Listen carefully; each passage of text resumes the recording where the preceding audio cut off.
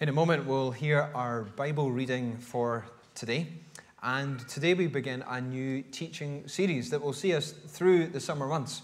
In our last series in Nehemiah, we ended just last week with the idea of trusting in Jesus, trusting in Him as the one who builds His church, but He's called us to play a part in that. But what does trusting Jesus look like day to day?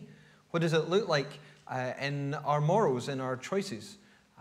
What does it mean to follow in the way of Jesus, to be one who trusts in Him? And so we're turning to the Sermon on the Mount. It's found in Matthew chapters 5 to 7, and it will be our portion of text over the summer weeks.